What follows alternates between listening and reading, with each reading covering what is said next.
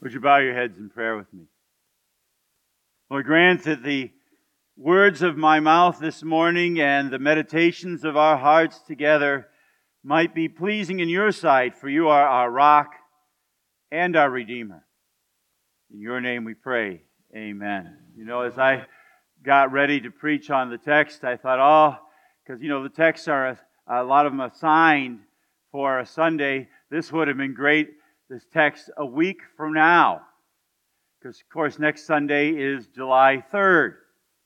And we will, on July 4th, do what we do every year. We will celebrate the signing of the Declaration of Independence. We will celebrate the date on which 13 colonies became the United States of America, the day on which we became a free nation. But on that day, it was only freedom on paper. There would be a price to be paid for that freedom to become real.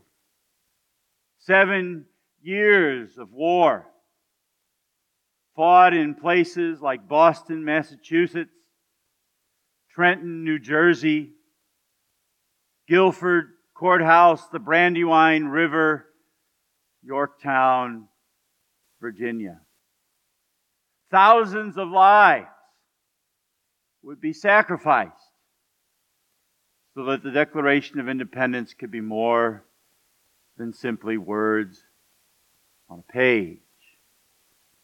Of course, keeping that freedom has also come with a high price. Hundreds of thousands, millions have died in a bloody civil war, in 2 world wars, in Korea, in Vietnam, in Iraq, in Afghanistan, all so that you and I could elect a government of our own choosing.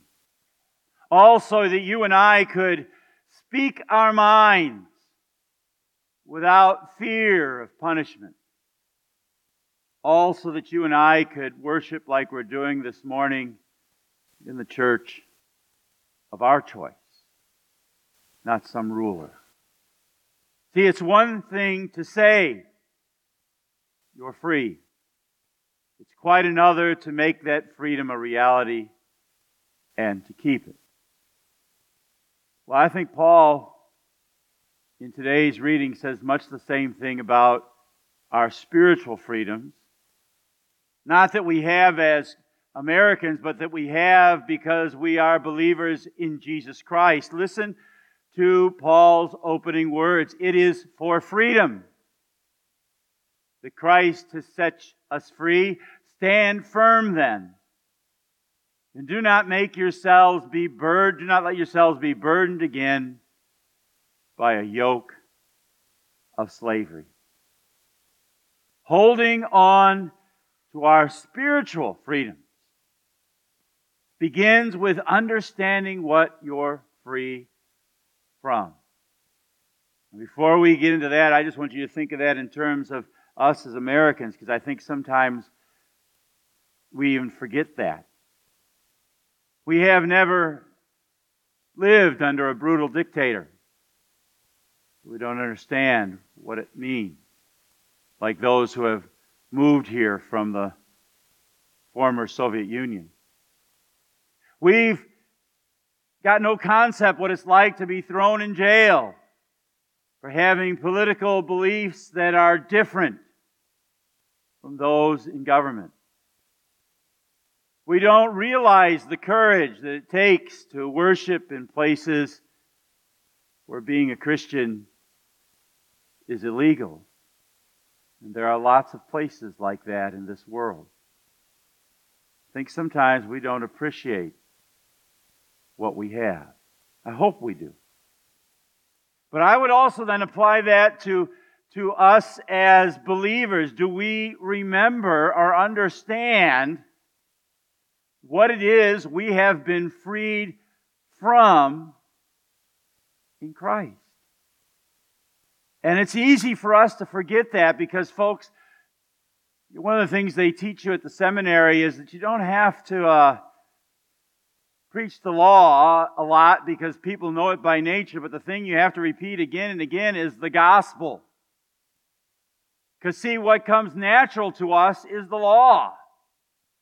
What comes natural to us is the idea that there must be something that I have to do to make myself right with God. If self-righteousness is part of the old sinful nature.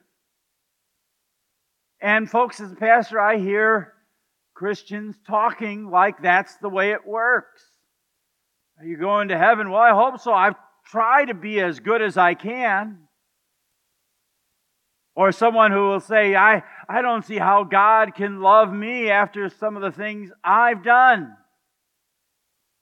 As if our salvation depends on you and me being good enough. Because, folks, if it depends on you and me being good enough, if that's what we believe, we are living as slaves. Because you know what? You and I can't do it. Paul, he says, the good that I would, I cannot do, and the evil I don't want to do, I just keep on doing it. That's Paul. And he couldn't do it.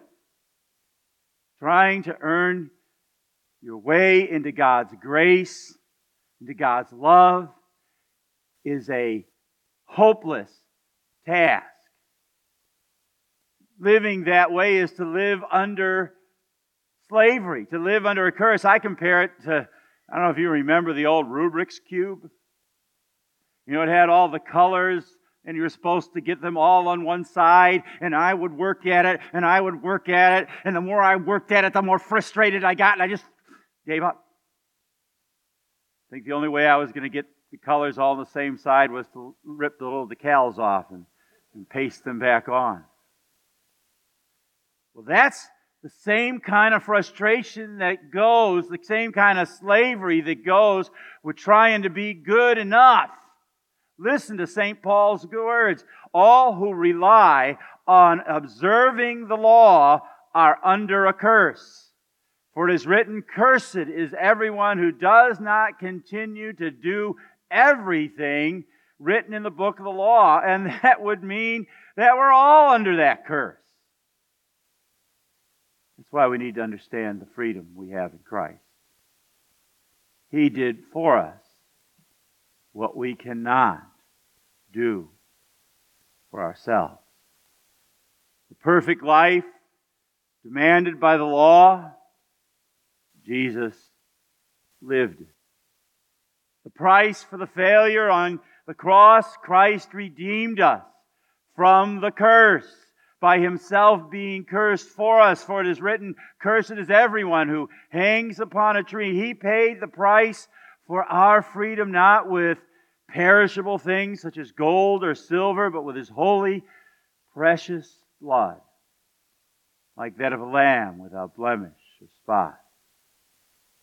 He made the great exchange. His perfect life offered for our sins. Our sin taken on Him, and His life credited to us. And you want to know where it got put into your bank? On the day of your baptism. When you were buried with Christ by baptism into death and raised with Him to new life. All of us who have been baptized, you are all sons of God through faith in Christ Jesus. For all of you were baptized into Christ Jesus, and you've clothed yourself with Christ.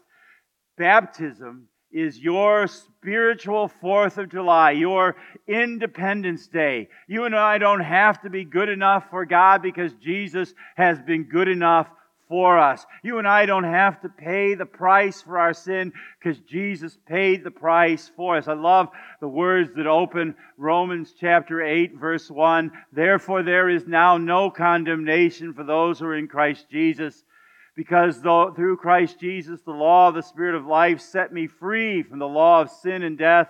For what the law was powerless to do, and that it was weakened by my sinful nature, God did by sending His Son in the likeness of sinful man to be a sin offering. You're free from all the I should have. And I wish I had. And I have to. Any of you that beat yourself up because you fall short, stop it. Christ paid the price in full. So yeah, understand what you're free from, but second, standing fast in your freedom in Christ also means remembering what Christ has freed you for. I remember a young man I grew up with. His parents gave him everything: college, car, money, whenever he needed it. And he abused them. Took them for granted. Took advantage of them. But they never disciplined him. When he got in trouble, they bailed him out no matter what he did. They never made him pay a price for bad behavior or bad choices. He abused their generosity. Knowing they would always rescue him, he felt free to do whatever he pleased. Is that how you see God? Have you ever done something thinking, well, God will forgive me anyway? That's the same thing that young man was doing. Folks, that's not freedom. That's living as if his death on the cross and his resurrection count for nothing. I want you to listen to the warning contained in Paul's words. It is for freedom that Christ has set us free. Stand firm then, and do not let yourself be burdened again by a yoke of slavery. Don't go back to the old way of life. Do not use your freedom to indulge your sinful nature. In the previous parish, there was a young man who flunked out of college. He had nowhere to go but home, but he was afraid of what his dad was going to say. Well, his parents were disappointed, but they welcomed him home. Dad found him a job at Dad's place of employment. They helped him get into another school. Helped him rent an apartment. Why did they do that? Did they do it so that he could just go out and fail again? He might have. No, they did those things so he could make a new beginning. That's why God has set you free. That's why Christ died for us. Freed us from our failures, not so that we could sin as much as we want, not so that we could live as we please, but so that we could live now as He pleases. Freed us, just like Luther said, that you and I might be His own and live under Him in His kingdom and serve Him in everlasting righteousness, blessedness, and innocence. Because you see, that's freedom. Not doing what you please, but being what God created you to be. Not a have to, but an I want to. Loving God because He first loved you. How do you stand fast in that freedom? As a nation, we've been willing to fight any battle, bear any burden, make any sacrifice for our national freedom. When Christ, we cling to His sacrifice, the sacrifice He made. We cling to the means of grace by which God gives and maintains our freedom. We cling to the Word of God in which He makes His promises and in which He gives us faith. We cling to baptism where God washed us clean and applied His promises to our life. We come to His table and we eat and drink His body and blood and the bread and wine, where He shares with us the cost of freedom, where He strengthens us to walk with Him every day. By these means, God lays the foundation for your freedom in Christ. He gives you and He keeps you in the faith. Folks, don't take for granted what God has done for you in Christ. Stand firm. Hold fast. to Him. Amen? Amen. And now may the peace of God, which passes understanding, keep your hearts and minds in Christ Jesus unto life that is everlasting. Amen.